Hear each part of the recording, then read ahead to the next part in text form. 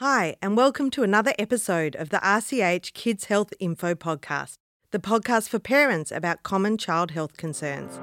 I'm Dr. Lexi Frydenberg, paediatrician and your host for today, and I'm joined by my good friend Dr. Margie Danshan. Welcome, Margie.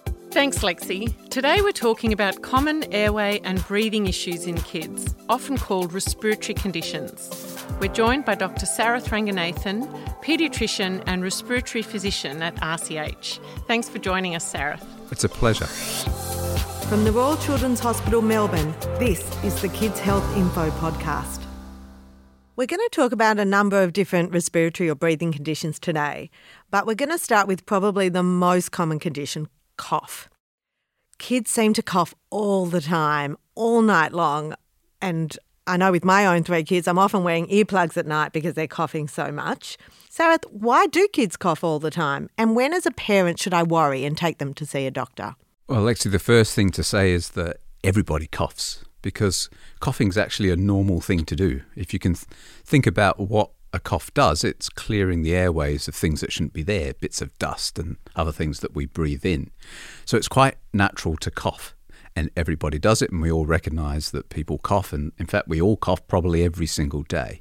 But occasionally there are other things that cause you to cough, and one of the commonest things in young children are viral infections. And it's been estimated that people get about 6 to 12 of those every single year.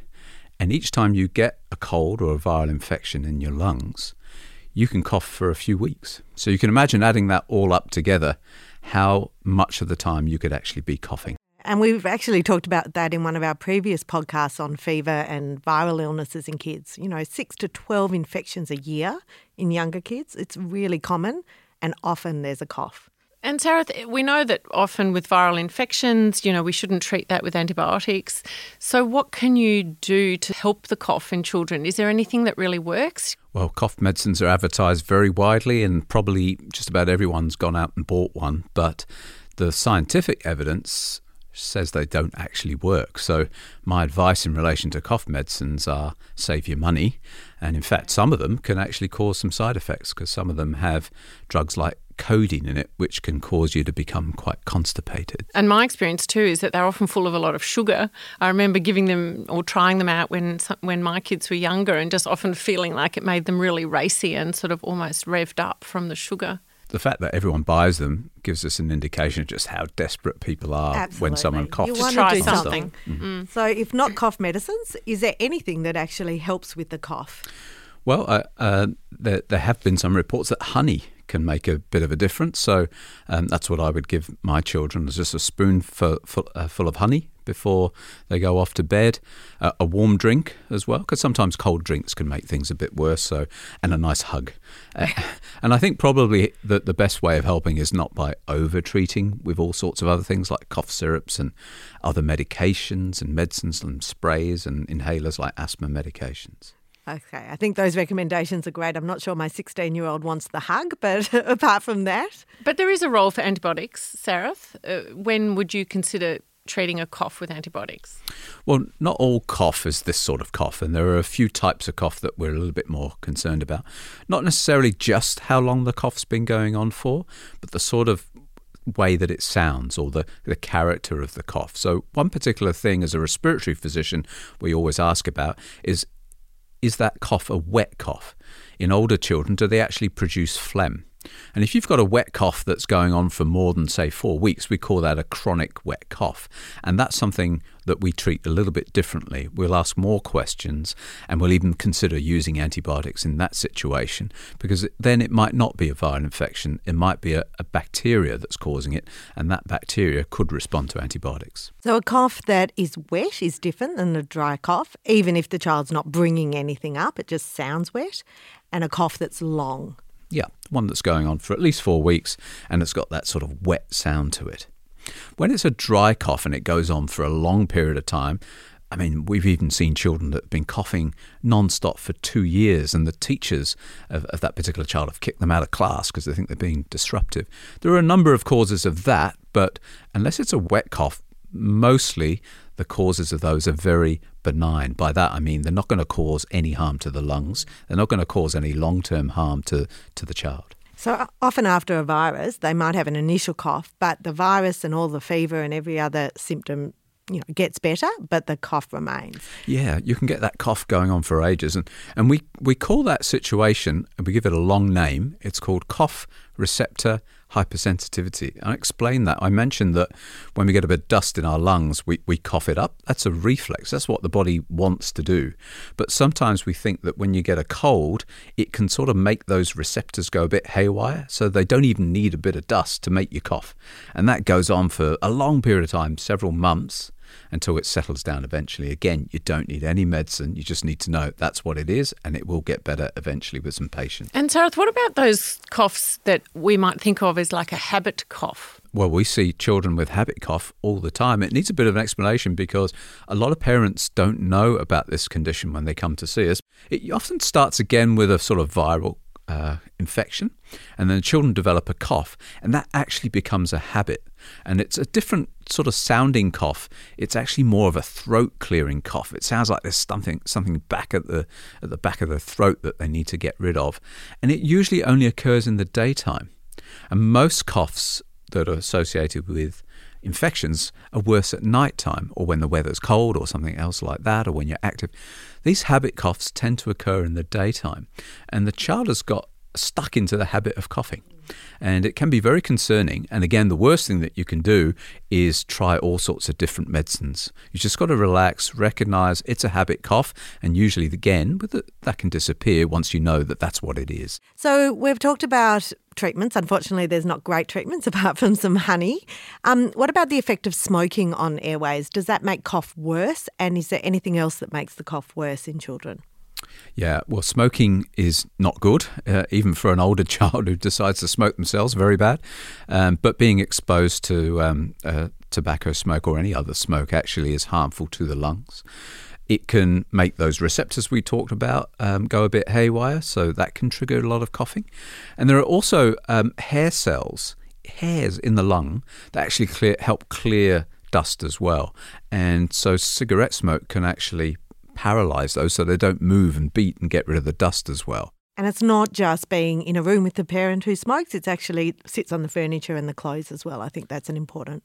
Well, what I say to parents when they come and see me in the clinic is if you can smell cigarette smoke, the reason you smell it is that that's got into your upper airways, into the back of your nose, and you're sensing it in your nose.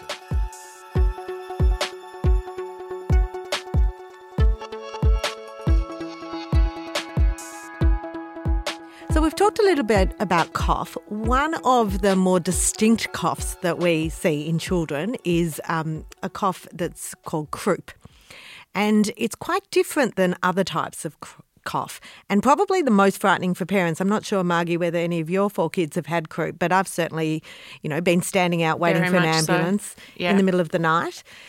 So, Sarah, can you just tell us what croup is, who gets it, and why children are more prone to croup than older adults?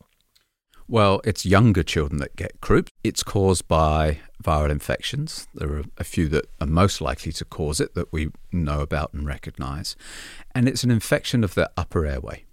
And of course, in the upper airway, we've just got one airway, the windpipe or trachea. So if that gets inflamed and narrow, then obviously it's going to block your breathing. And that's where there can be a concern with croup. It can potentially be a risky thing to have. A croupy cough is characterised by a sort of seal-like bark. It's very distinctive, isn't it? And that's quite common when you get a virus that affects your upper airway. But when it gets more severe and the upper airway is blocked, you actually can get a different sound, which we call stridor. And stridor is a sound due to the upper airway being narrowed to the point where it's difficult to breathe in. It really affects the breathing in. And that's something that's more concern that we would certainly recommend someone seek medical help. We've got some examples of these sounds. Let's have a listen to them now. This is what croup sounds like. And this is the stridor when the child has difficulty breathing in.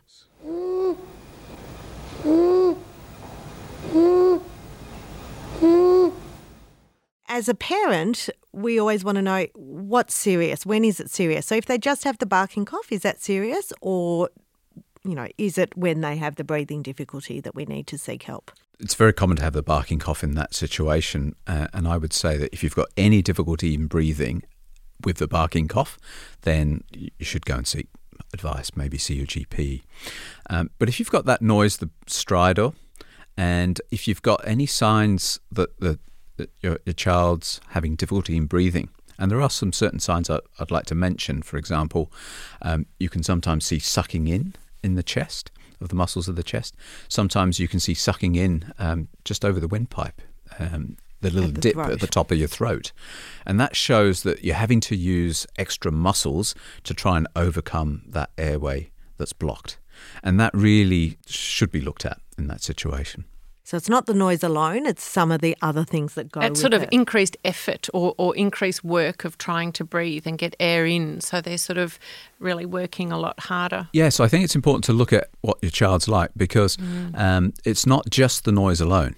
Because when the airway is really severely blocked, it goes quiet because there's no air moving in and out. So in that situation, your child might be very quiet indeed. But it's looking at their overall condition, how hard they're working and what sort of distress they are like, and whether or not they're alert and interacting with you. And I think it's hard because it's often in the middle of the night. So when should parents call an ambulance? I often have patients say, I just wasn't sure and I didn't want to disturb them. They're really busy. But croup is one of those conditions we do say call an ambulance if you're worried. So when should parents call? Well, if you hear that noise that we talked about, the stridor, and if there's any difficulty in breathing, that's certainly a situation where you'd want to call an ambulance.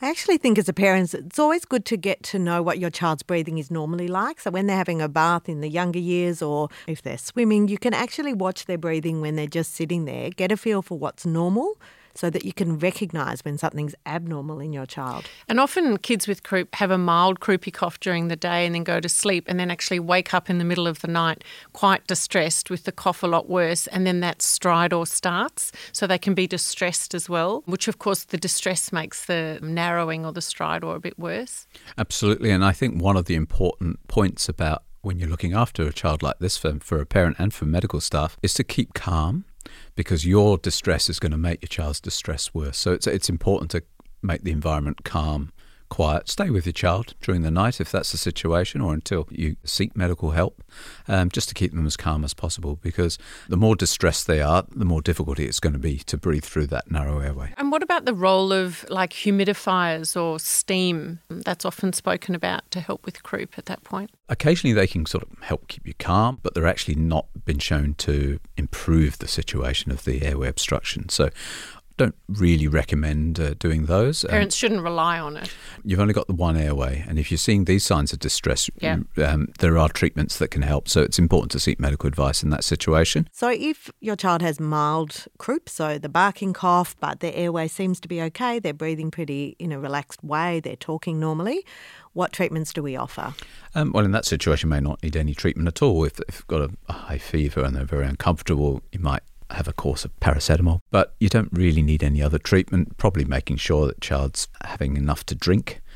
Sometimes it's easier to drink small amounts more often. It's only really when there are more severe symptoms, particularly the stridor, that noisy breathing, that we use other treatments. And one of those is called dexamethasone, which is a type of steroid, and that actually decreases some of that swelling in the throat.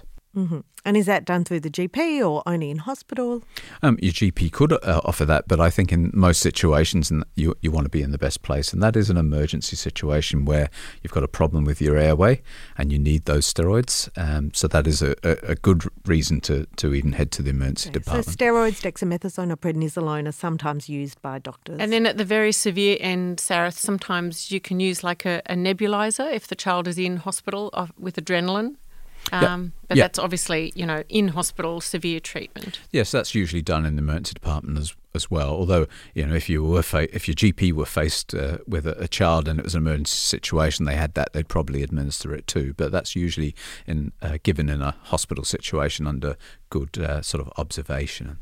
So croup's probably one of the most frightening things for parents, but just to sum up, it's due to a viral infection. Most cases it's mild, they'll have the barking cough, but in more severe cases, particularly at night, if the child's having difficulty breathing in, it's worth calling an ambulance and getting the right treatment. And the good news is that it happens in younger kids, so most children actually grow out of croup.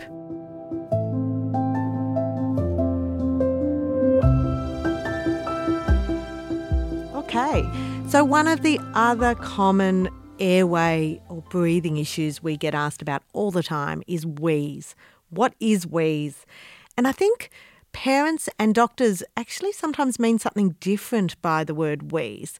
So can you help us clarify what is wheeze? Well, that is a very good question. We talked about stridor being this noise when the upper airway is blocked.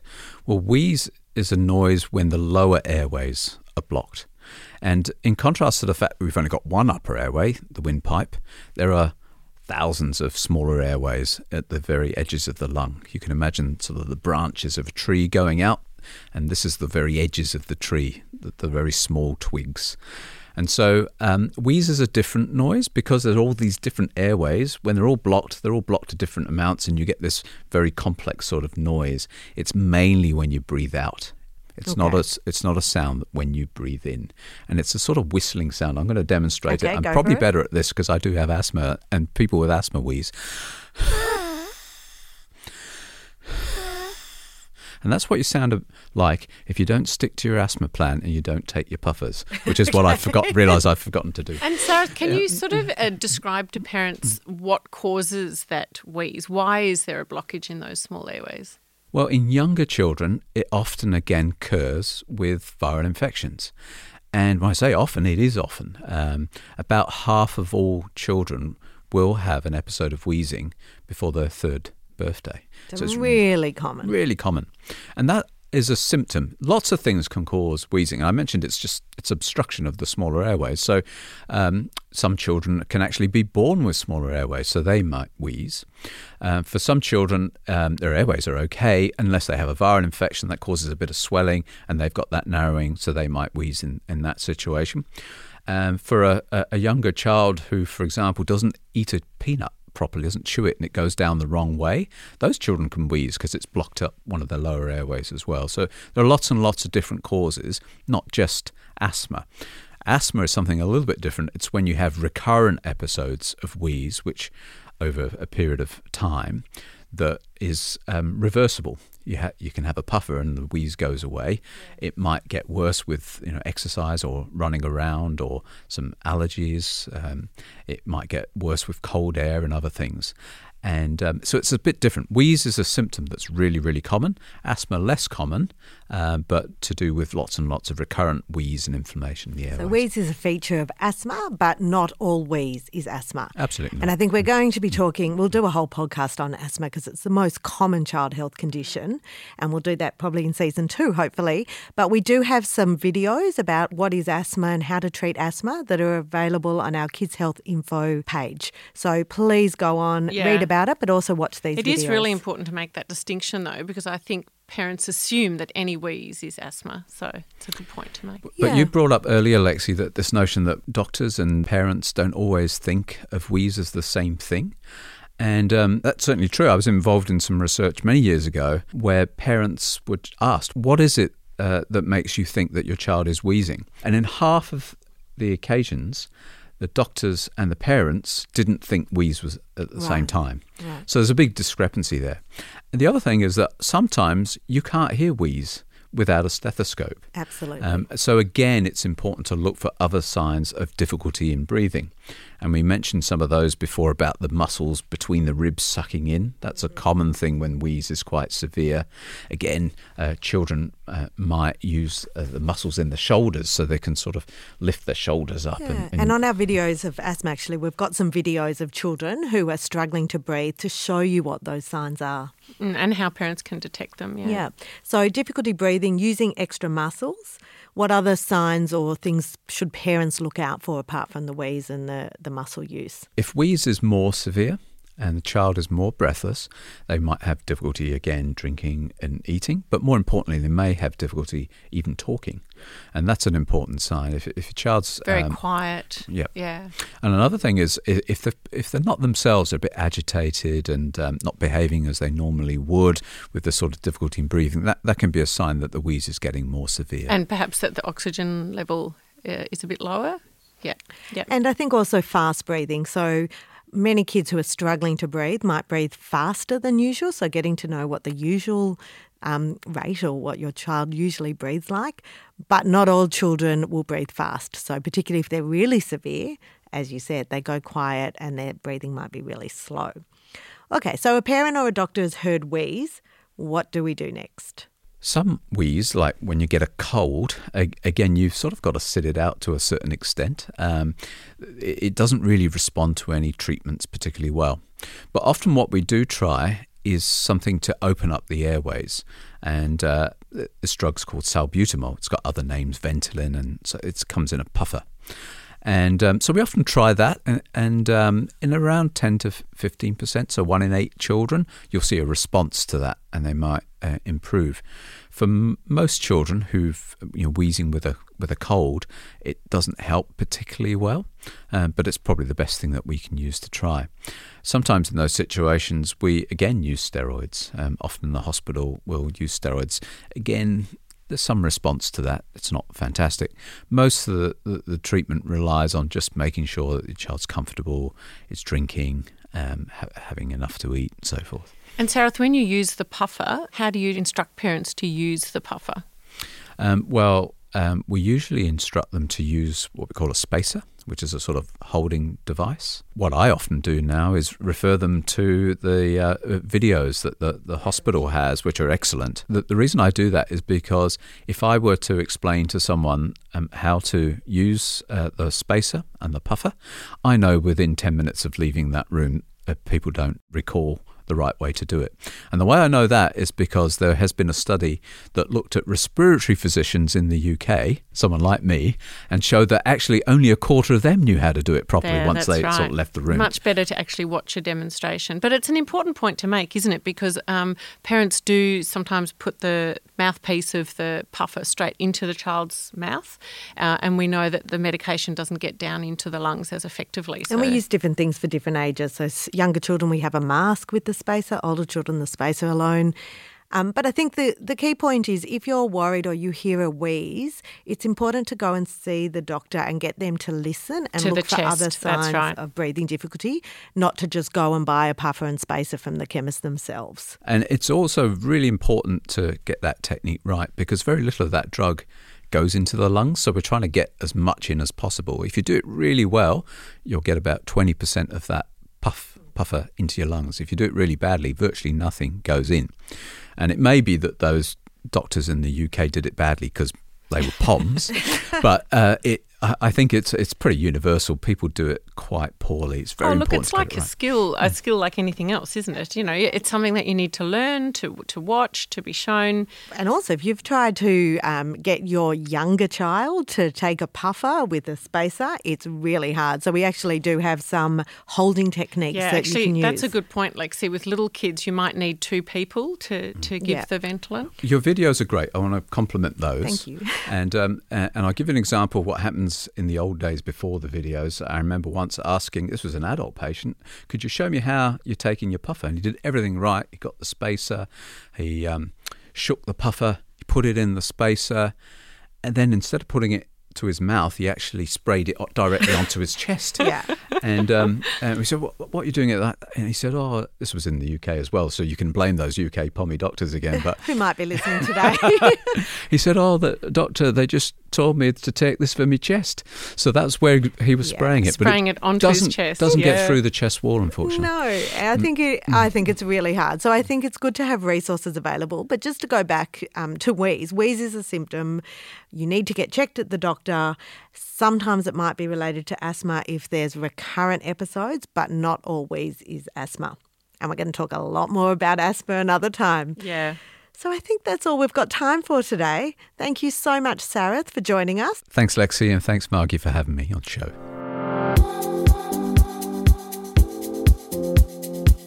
As we all know, there are many other respiratory or breathing conditions that kids have.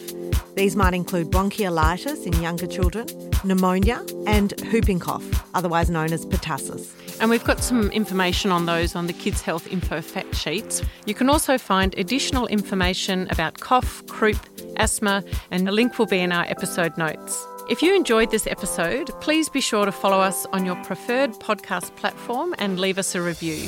Thanks for listening.